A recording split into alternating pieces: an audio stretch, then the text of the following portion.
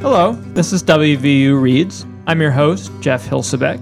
My guest today is Tiffany Mitchell-Patterson. Dr. Patterson is Assistant Professor of Secondary Social Studies in the College of Education and Human Services here at WVU. Prior to joining the faculty, Dr. Patterson taught middle and high school social studies for 10 years in Washington, D.C. and Arlington, Virginia. Her research interests include, among many other things, diverse civic education, action and engagement, teaching of social issues and social movements, social justice and activism, and secondary social studies. Although I especially like the last sentence of her bio, which is, education is her revolution. Professor Patterson, welcome to WVU Reads. Thank you for having me. Oh, I'm so glad you could make the trip down here. I'm happy to be here. I thought maybe we'd start with that sentence from your bio. Education, revolution. Yeah, that's what I'm all about. What does that mean? Well, how I came to be an educator is not the traditional route. So I studied political science in college. My goal was to be Shirley Chisholm, and I still might be, you never know. But as I kind of went through and started in public policy, and even in that program, I began to see the importance of revolutionary action. Mm-hmm. Most of my papers were about revolutions around the world and international relations. And just really fighting for justice has been a thread. Mm-hmm. When I became a teacher, I realized that, wow, I can raise an army of revolutionaries here. In whatever field that they choose, they can be able to make sure they have this kind of social justice lens or be able to think about others. And so that's when I realized that this was my particular avenue and the way I would enact change. To change society. Change society in the classroom. Through the young people. Mm-hmm. And you were teaching middle school? Just middle school, yeah. I taught middle school. I started as a teaching fellow in 5th grade, and then I taught 6th and 7th grade, so I taught middle school. Yeah.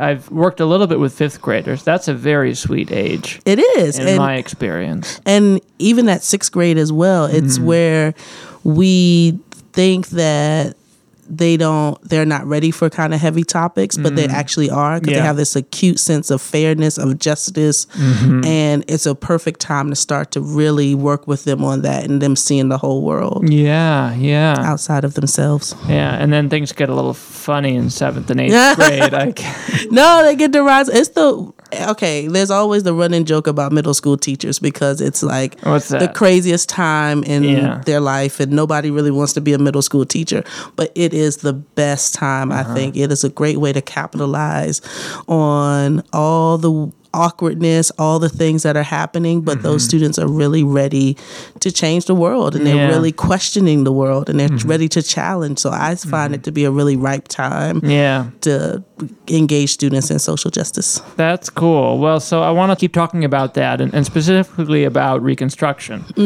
because you recently published an article in The Conversation about Reconstruction and teaching Reconstruction, and the importance of teaching Reconstruction, and the fact that Reconstruction seems to be overlooked in middle and high school curricula. So let's go there. Now, you open that article with a kind of a horrifying anecdote.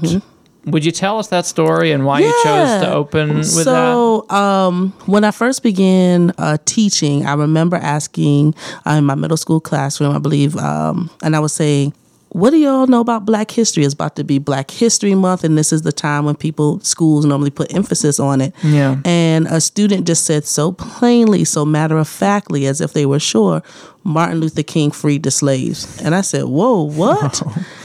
But when I shared that anecdote with other teachers, that was not an uncommon statement. And I said, wait a minute here. In this child's mind, all they had heard about Black history was either slavery or civil rights movement. And even in both contexts, they didn't get the nuances, the diversity of these experiences. There was this figure and there was this thing that happened. Right. And that was when I was like, whoa, we really have to take a step back. Yeah. And if I even think back to my own education, Black history in schools was also limited as well. I had a lot of it outside and my home. And I think that is what I wanted to bring into the classroom. Yeah. What are the challenges of that? I'm curious. And how could it come to be that a student would only know about slavery and Martin Luther King and would go as far as to connect those? Well, the curriculum is whitewashed in general. I think that's the start of it. So when we think about the influence of that, the textbook industry may have a few pages on slavery, may have a page on Martin Luther King. So textbooks are flawed. We know that that's also whitewashed. And so it's that access to these diverse stories. It's on the onus of the teachers, curriculum writers to be changing this, textbooks to be changing this, so that students have access to it. And also, they could have heard other things, but that's what the student remembered. So it's not to say that teachers didn't bring up other topics or things, but those were the two distinct factors that student connected in their mind, which lets me know that their access to information is limited. Right. I guess within the schools, but also outside of the schools, because adults might say this, not to blame the teachers. Right, we don't want to blame teachers about this. Or even schools. I mean, there's a much larger cultural problem there. Yeah, I think this is a broader context in that, and this was the big push for ethnic studies and all that in the 70s. It's the outgrowth of the civil rights movement. There is just a lack of intentionality of placing these topics in the curriculum. Yeah. And that is at the source of the problem, where a lot of teachers and teacher activists push for that. Yeah. Well, I would like to explore that more and some of the hurdles that even well-intentioned teachers face. You mentioned the textbooks, for instance. But maybe even before that, we could just talk a little bit about Reconstruction. Yeah. What is Reconstruction? Why is it called Reconstruction? Yeah. So Reconstruction is the period after the Civil War. And then, in fact, it was a rebuilding of our society. What do we want the society to be like? Not just the physical rebuilding, which also occurred, but also what types of policies, what is this new age going to signify? W.E.B. Du Bois chronicled this in Black Reconstruction in America, talking about, what are the experiences? So this is the time where we get the 14th and 15th Amendment, or the 13th Amendment in slavery in 1865. So we get these amendments. There's a lot of advocacy around who gets to vote, representation. And then during this time of this resurgence, there's also this rise in domestic terror. So there's also the rise of the Ku Klux Klan. And so when we think about specifically in Black history, it's a really unique period and a complex period. Yeah. And it's in the curriculum. So it's not that it is something that is not taught, but the depth of what is taught, the nuance to what is taught in regards to Black history is what I wanted to point out. Yeah.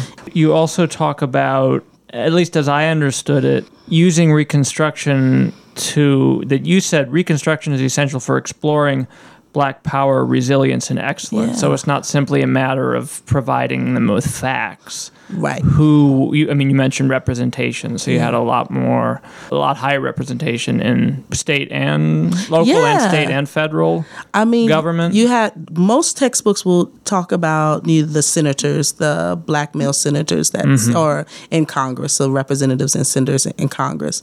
But then there was upwards of 2,000 public officials that were Black, from like postmasters to all these other positions. Yeah. And that's like an amazing fact during this time when you're just removed from enslavement, a period of enslavement. It happens relatively quickly. Right, it happens, and this is a brief. It becomes hope, and it shows this resilience. Right. And so then, when you think about what does this mean to see that, you also have the rise of historically Black colleges and universities. There were some prior to Reconstruction, so it's not to say that this just started during that time period. There were a few that had started, but there's a big boom where you see a lot of this growth happening. So this was kind of this period where it was truly indeed Black excellence. You see now Black people in Congress. You see Black now people getting educated, as teachers, as nurses, in various fields. Black businesses become a big boom. Black women engaging in a lot of activism, not just around issues of suffrage, but also issues of race. Black women becoming lawyers during this time. Black women owning newspapers during this time. You see a lot of this Black excellence and people excelling at this level amidst when they're also threatened, terror, lynching becomes on the rise because of this. Right. So I think for the people to excel during that time period, just like through all time periods, when there is this immense threat of white supremacy, is something that can relate to today, but then also show the power of people just removed from in the time of enslavement. Right. I could imagine it would provide a lot of insights into social change and the resistance to social change. So you're saying that there's organized resistance against Reconstruction, against Black power and Black excellence, and like how Jim Crow. And that connects to today. So that it's not that this is just happening now. Right. There is this legacy of that in American society. And we see while this has been going on since that time period of enslavement, that there have been people also excelling and also people overcoming obstacles. I told my students all the time, in every period of injustice in American society, there have been always people fighting for justice in American society. And it's in teaching this content and balancing it with hope that these things are happening, these structural things, these institutional things, interpersonal ways racism has played out in people's lives. But then there are always these people that were fighting against that and challenging that. And what side are you going to be on? And that's kind of my message to students. I would love to hear you talk then a little bit about citizenship, I guess, or even something a little bit more nebulous than that, which is sort of like an individual's relationship as a citizen, a relationship to their country, which I imagine is something that's sort of operative in middle school. I mean, I remember, I had to sing the Pledge of Allegiance in elementary and in middle school. And so I think I must have been forming ideas about America during that time. Probably, kind of deeply flawed, shallow ideas, but nonetheless like a picture of what the country is and consequently what my relationship to it should be. And, the more you read about American history, the more distance you want from it to some extent, because there's so much that's so horrible about it. But like you say, there are also counter narratives, examples of hope and courage and things like that. So like, is that something... I don't know. I guess my question is like, is that something you think about when you're training teachers or when you yourself were training? Is something you're trying to communicate to students? Not only just with training teachers, but in my own classroom. So I taught civics and economics. I also taught U.S. history up until 1865. And so what I would have my students grapple with at 11 and 12 and 13 years old was, let's look at these documents. And when they were created, at the time they were created, who were they created for? But, so we know that they were created for white, wealthy men. There was no space. And I have students that, who's not included in this? I would show things like the Constitutional Convention picture. And I said, who's not here? Right. And they would say all sorts of things, people of color, indigenous peoples, women. They would even say things like, well, kids are not there either. So they don't have a voice in this space either. Right. And then we would talk about even breaking down the preamble. When we say we, who's we? When we say our country, who's considered to be a part of our country, and what does that mean? Also, we talk about then what have these groups that have been isolated from this original vision, how have they used that to get rights? This 14th and 15th Amendment was pushed by Black. There's Black people pushing for this, there's women pushing for this. In fact, a woman who I mentioned in the article, Mary Ann Shadd Cary, testified on behalf of the 14th Amendment. And then in her testimony also spoke to how this doesn't include women and how this is even problematic. So yes, give people a vote, but you're talking about formerly enslaved men. Right. Where are women in this? And so there's always been this push, and why we should be thankful as America for groups of color, for women, and we see now even the LGBTQ movement, how these groups that are not represented have pushed to be represented to really make our country a more perfect union. It's like this ideal goal that we have had to systemically fight for, and teaching students that lens of it. And so then they start saying, oh yeah, because this isn't right. And we read things like what does the 4th of July mean to the Negro by Frederick Douglass. And he's talking to white liberals, people that are on his side, people that are abolitionists, and he's calling them out. Right. And so it's this push of like, we all have work to do. Right. And like, this is a long-term goal. This is a long-term fight. Yeah. We constantly grow and evolve in it. But I charge my students that in whatever field that they choose, I'm not expecting them all to be social justice champions, but I'm hoping to plant seeds that they will start to see that they can push past these tropes of just patriotism, and then they can also see why people feel disconnected from it, and how people also fight to be a citizen, right? And so this very complicated. I really am interested in this topic. I love civics, and that's probably from my poli-sci background, but and that's kind of some of the ways that I not only have done that work in my classroom, but I also talk with pre-service teachers about doing that complicated work with them, and they can handle it. And they start to see the nuance in things. That's my big push: complexities, nuances. Nothing is just black and white. Yeah, and it occurs to me that citizenship could provide a kind of alternative to patriotism, because it does imply a certain amount of engagement with one's country, but not any kind of blind allegiance to it. And like you say, these documents are flexible and have been defined and redefined over the course of history and made space, or attempts have been made, to create space in them for more people. I wanted to talk about Black Power a little bit. Yeah, right if that's on. okay. All power to the people. Because it was on my mind just because we recently celebrated Martin Luther King Jr. Day. And I try to watch like an episode or two from Eyes on the Prize, which is a documentary. It chronicles the history of the civil rights movement in tremendous detail, I think. It's a great resource. But the episode I watched in the episode I happened to watch the other day, it sort of told the story of the splintering of SNCC, and with John Lewis and other people like Lewis sort of sticking close to the ideas of nonviolence that Martin Luther King was preaching, and then Stokely Carmichael and some other people splintering off of that and adopting this idea of Black Power, which was very threatening to white people. And continues to be very threatening to white people. Now, when you use that phrase in your article, it's something to be celebrated. And so I guess I'm wondering, first of all, why...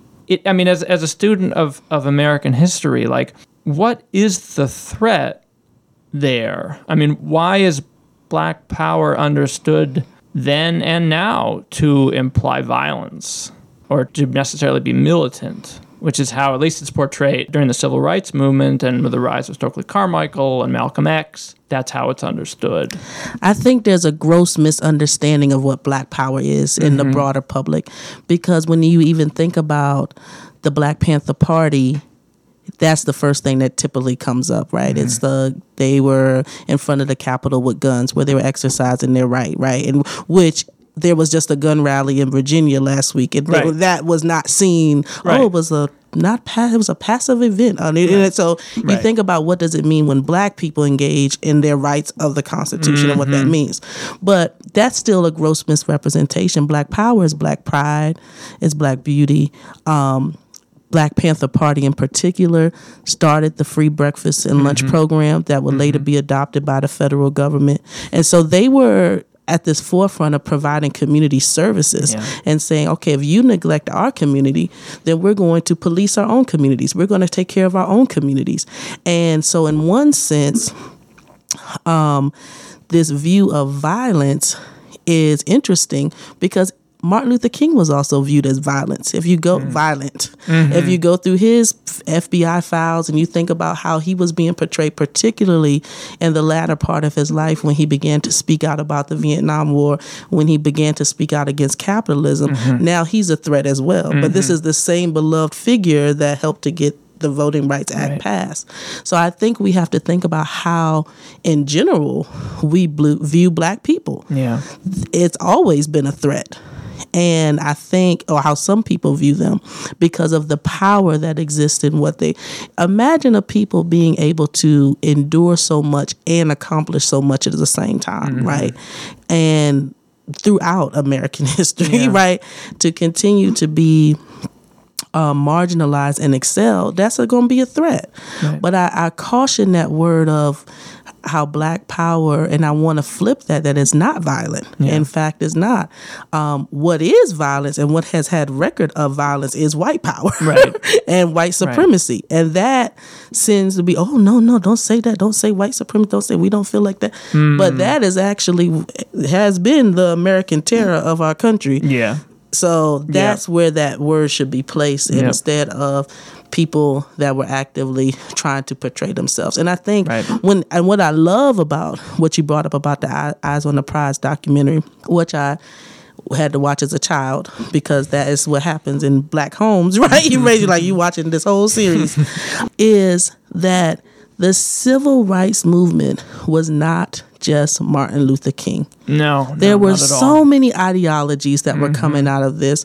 And even Stokely Carmichael once being a part of SNCC, then go. I mean, it was so much of that happening. It was so many people, so many thoughts about what was the way to progress. And that evolved and changed and shifted. Yeah. And they still all engaged each other. Right. There was this still healthy love and respect for, hey, I don't agree with maybe this particular method. Right.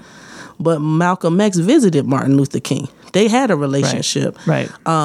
They're marching John together Lewis, through Alabama. Was yelling. You can see there's footage of him yelling at Martin Luther King, but then John Lewis is still on the March on Washington stage. Yeah. So it's like this way of where we can disagree, both publicly and privately, on the way forward. Yeah. And you have to think everyone was really young at that time, right? So it's like this youth angst also involved with it. And there's so many issues that they were tackling, and just not respective to civil rights, but then issues, around the Vietnam War and all these other things that were happening during the mid to late 60s. Yeah, well, and so much anxiety. I mean, as you sort of put it earlier, I mean, just watching this movie, you're very aware of the constant threat of physical violence. Yes, violence, being in jailed unjustly. We see people getting bailed out, but there's a lot of people that were left in, accused for crimes they had not committed. There's your home bombed. There's so many deaths related to the civil rights movement, and not just of Black people. And that's the other part to it too. Like Chicano movement comes out of this. You didn't just have Black power. You had red power, yellow power, brown power. It was this extension of, we're all kind of in this solidarity. And it was a very interracial movement as well. Yeah. And so many lost their lives as a result to it. And that's the honor and respect that I think we want students to know that a lot of people gave up their life and sacrificed in order to make this country better. Yeah. And so what does that mean, and how can we honor that? Yeah. And connecting it to citizenship, we think about voting or just protests, but there was also a lot of organizing and education that was happening in these communities. And there were so many things. So many committees. There was lots of committees.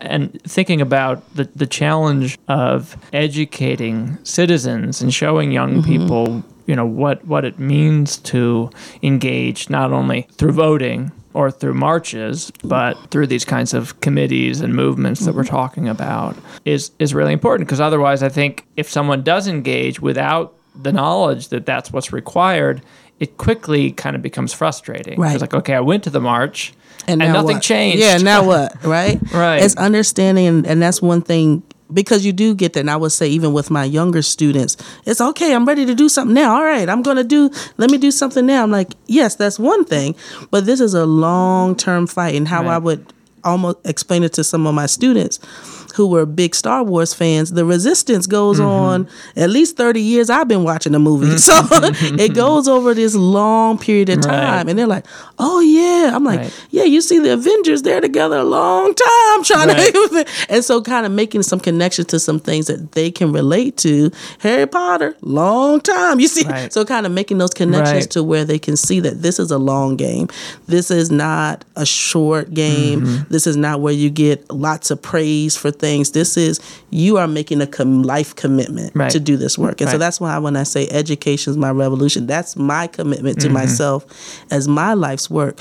And just trying to push the needle forward. Right. Just trying as little plant seeds where I can, knowing that I might not end oppression and tackle all these things, but I've now helped to drop some seeds with some young people that You're a part of something. I'm much a part bigger of than it. yourself, Yes. With a long history. Yes, built on a long history, and it's important that they know that long history because that long history will sustain you. Yeah. Well, I'm reading Angela Davis in high school. That sustained me. Reading Malcolm X in middle school. That showed me that people were doing this, and that I can be a part of this as well. And so those stories matter. These stories matter.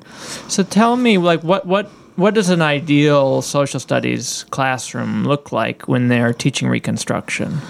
I think it's important to not lose sight of the complex stories, right? That is kind of the big issue. Like Reconstruction, yes, we were rebuilding the South physically. Yes, there were these Reconstruction amendments, but what did that really mean? Who was really fighting for that? Where are maybe some individuals that we hadn't heard of that we can do? And that's why what made me really think about that was in that book, Black Reconstruction in America, because I remember reading that in college, and I revisited the book to work on this piece, and I was like, wow, he really took a step and said, we need to chronicle what's happening during this time period, specifically with Black America. There's a lot here. And I think that's what we need to introduce.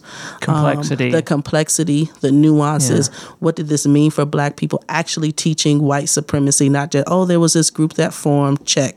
KKK. Right. Like, no, we need to really break down that this was domestic terror and people were still risking their lives to serve in this capacity for our country. Well, and the relationships between the ways in which that white resistance was organized, that it wasn't these sort of lone it was not wolves or splinter groups. This was your sheriff. Cops and sheriffs. This was your judge. School board. This was people that controlled the aspects of daily living. Right. And then the introduction of Jim Crow, how that fades into the Jim Crow laws. And what are some strategies? Because I imagine you can't teach a successful 7th grade class standing behind a podium. And giving them all this history. No. So what does it look like? So primary sources are a great way to engage students with. Have them actually read letters. Have them break down the amendments. They can do close readings of it, so reading it really closely. You can pose a broad question, have them answer it. You can do station activities with different people that they may have never heard of, and have them kind of learn about, who this, this, and this, and then bring it back together. You can have a Socratic seminar style discussion around some of these issues. And so I think one is presenting the information, and then depending on your age group, how you might present that information. So you might not give this really long, everything that happened with the 14th Amendment, right? But you can maybe provide a story and give them the shortened version and abridged version for a younger group. But then you might and you also have to think too about the trauma that's laced within this. So when you are teaching trauma, when you are teaching some of the bad things, you do want to also make sure to contextualize it for students because it does bring up sorrow. It does bring up feelings. I tell my students, if you're feeling uncomfortable, good. I don't want you to feel like everything is sunshine and roses.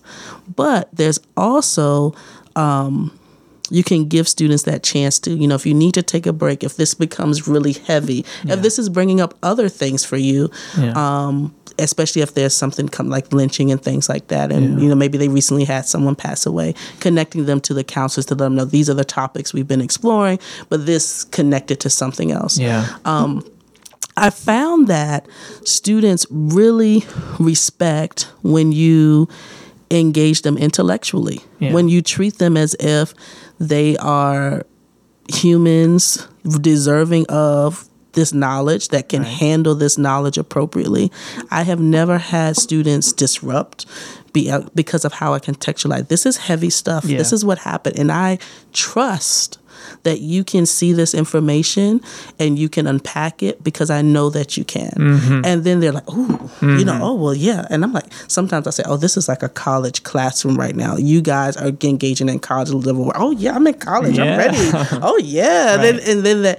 And so I think some teachers have trepidation about, oh, well, are they going to handle this? Or maybe are they going to make a joke? And if a student makes a joke, correct it in front of the class and say, so you made fun of this person's experience. How do you think that might make them feel? Why is this important? Is this really funny?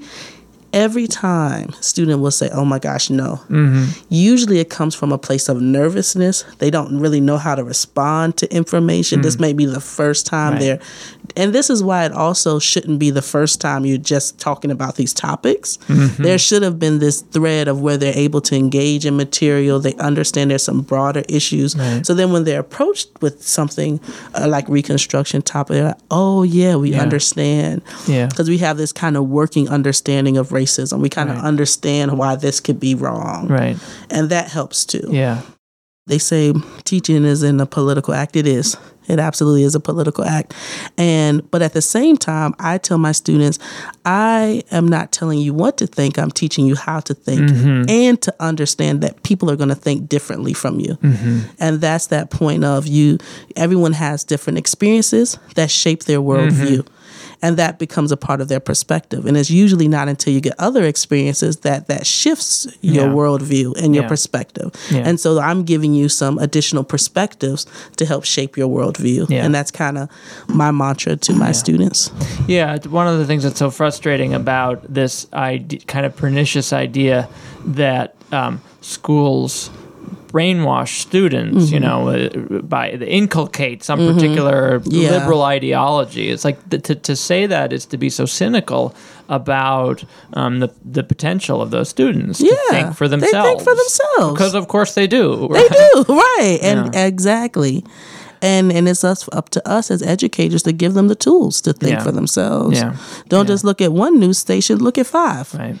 Right. And then challenge all of them because all of them have a bias. And then teaching them those skills help them to be more critical thinkers and critical observers of the world. Well, that brings me to my next question. And I wanted to think about something else that's in your article, and that's books and reading and literacy, because that's a favorite topic of this podcast. So you point out in your article that it was actually illegal to teach enslaved people to read. And that consequently, during Reconstruction, education was a priority. And you mentioned the HBCUs earlier, the establishment of a number of HBCUs that are still operational today. What is it about reading, do you think, that's so dangerous or so threatening, and what then is the connection between reading and Black Power, which you were talking about earlier? You have to think about reading gives you a gateway. It's liberation because it gives you a gateway to the outside world.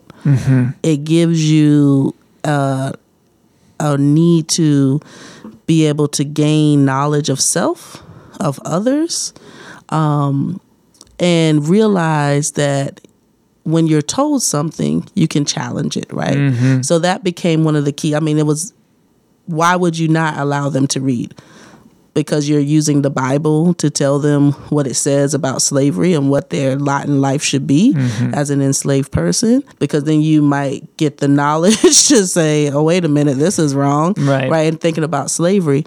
But then how it connects to the Black Power movement. When you think about even the Black Panther Party specifically, since that's the most connected to Black Power movement, they're educated. They had masters, PhDs. They realized, wait a minute, this maybe system of capitalism isn't what's beneficial to us. Or I know for me personally, it allowed me to see beyond where I was. It allowed me to connect to a broader experience. So my mother was really advocated for me not only understanding my experience as a Black woman, but also that I'm a part of an African diaspora. So it allowed me to see that there were Black people all over the world, and that they were also struggling for change and liberation and independence. And she was specific about giving me books about Black women. I read Sojourner Truth in 6th grade. I read the Maya Angelou autobiography series, I'll Know Why the Cage Bird Sings. I read Asada Angela in high school. It was like Shirley Chisholm. And that's when I'm like, oh, well, I'm going to go study political science. I really like government. I really like civics class. And she ran for president. Why not? And so that allows you to see yourself by seeing someone else and connecting to that and seeing someone that looks like you achieve, do, be, but also just gives you knowledge.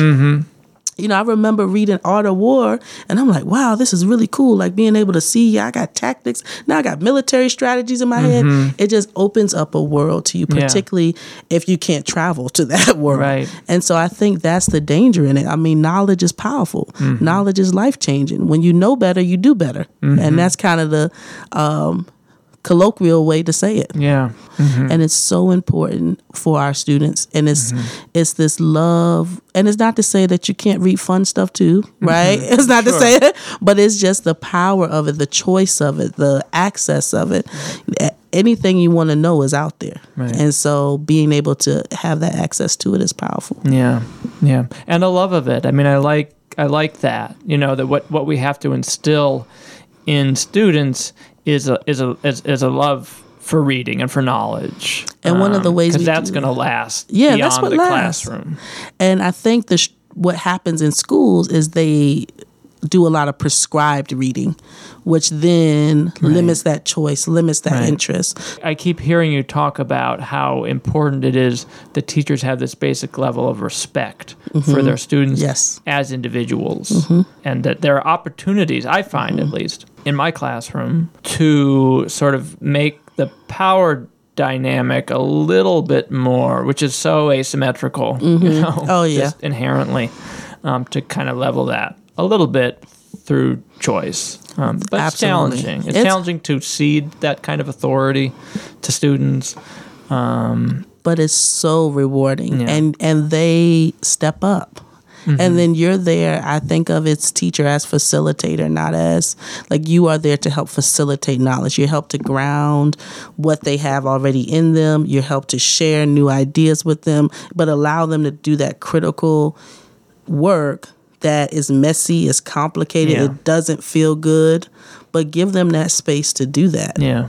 And they'll still meet, whatever, and they'll still do, and they actually will be more excited. Right. I find that projects, essays, work is more high quality because now they have a vested interest in it. Now I feel like I can be me in there. Even now, many assignments that I offer at the college level, I give them choice in how they present it. You can write a paper, you can do an art project, you can do a mini documentary. It's on you how you choose to share this information with me. We will practice these things individually, and there are times where you just have to do a paper. Right. But there are also times where you get to express yourself. And so I want to balance that both for my pre-service teachers in hopes that they do that in the classroom, that they provide those different opportunities. Right, and different students learn in different ways and have different strengths. So like with Reconstruction, you are going to have to give them some basic facts because they're going to have to do that work. But then you also can have that space where they can also do a lot of inquiry and they can kind of make meaning for themselves around it. Well, let's end with the 15th Amendment because that it's coming up anniversary, 150th anniversary of the 15th Amendment. We are basically in the middle of that right now.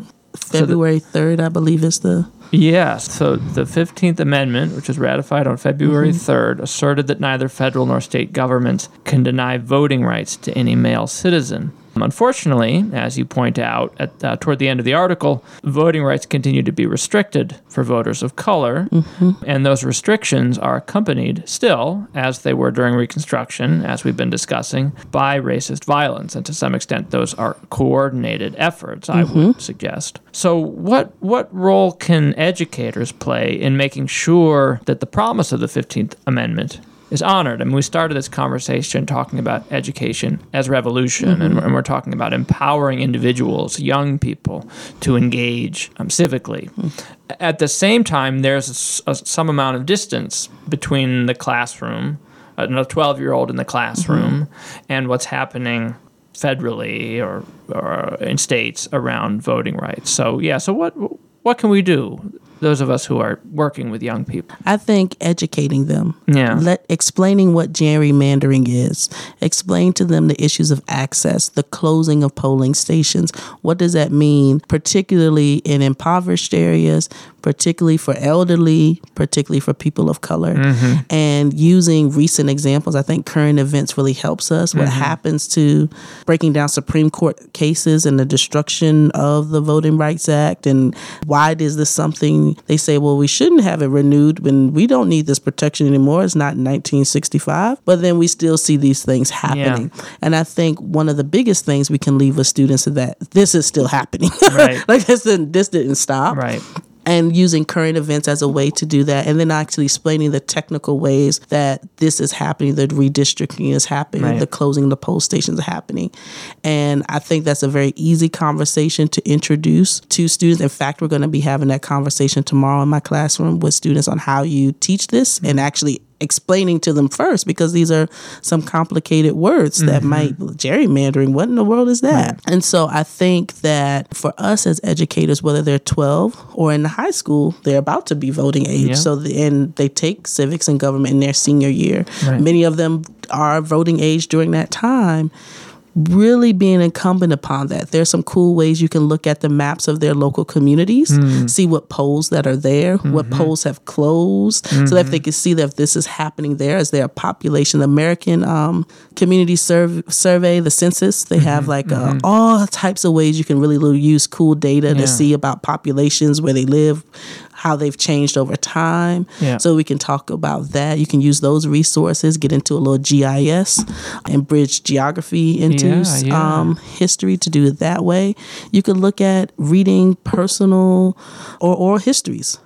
We're not that removed from people not being able to vote. Yeah. And there are people in this community that could not vote, or their parents couldn't vote, and they remember that distinctly. Yeah. And then it's happening still now. Yeah. You can go to a senior citizen home and interview and do oral histories and find that the struggles of there's not a bus that might take them to the polls. Yeah. Right. So what does access mean? What does access mean? What does having access denied mean? It can mean more than just sort of being barred from a polling place. It's huge issues of access. Yeah. And like you said, political violence that's happening with the redistricting and who gets representation. Right.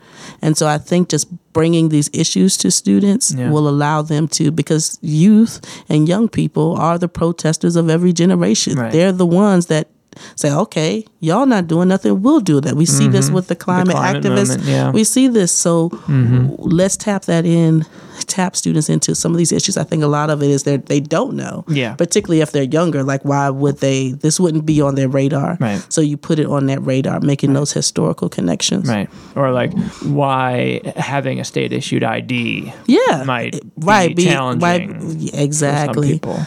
Whereas to someone else, it might just seem kind of anodyne. Like, oh, whatever, I've got my driver's license. I got my driver's license. And you're like, no, not everyone does. Yeah. And then going into new issues, like now with the real ID, what would that mean of not being able to travel and all these other stuff? So I think there's issues of access, and then that the representation police. And that is actually racist violence, because they're strategically done to prohibit certain populations that right. And it's been proven. And so that's why it's like, and people are winning cases around it. So exploring those cases too also helps them to see. Right. Well, and the distance too. I mean, the distance between law, like what's legal and illegal and what actually happens can be pretty vast. Yeah, obviously. Absolutely. But people don't necessarily think about it that way. So I don't know. You've made me very excited about, Yay. About the 15th Amendment and Reconstruction and social studies generally. So yes, there's lots of work to be done, and we're going to keep doing it. Yeah. Yeah. Well, it was wonderful to meet you. I'm so glad you came in here. Nice to meet you, too. I do think we have to close things. But is there anything else you want to add before I would just say that there's lots of great resources in not just teaching this aspect of history. There's a movement, Black Lives Matters in Schools movement. They have a lot of curriculum resources that are available. So don't just think of these as these isolated. Think about how you're teaching throughout and how can you incorporate diverse histories, not just of Black people, because I know a lot of times in a lot of places, while I am vested in Black history, I'm a Black woman, I know that it often operates between the white Black binary, and I want to make sure that we're also bringing in those other voices, other people, because we were here, we existed, we excelled, we were resilient in this face of oppression, and that we need to tell these complicated stories. And there's so many resources out there: Teaching Tolerance, Teaching for Change, Zen Education Project, Rethinking Schools. It's so many ways, resources out there that you can use. Okay, great. Thank you. All right, bye. No, thank you. This podcast is a joint production of the WVU Humanities Center and the DA, and produced by Nick Kratzis.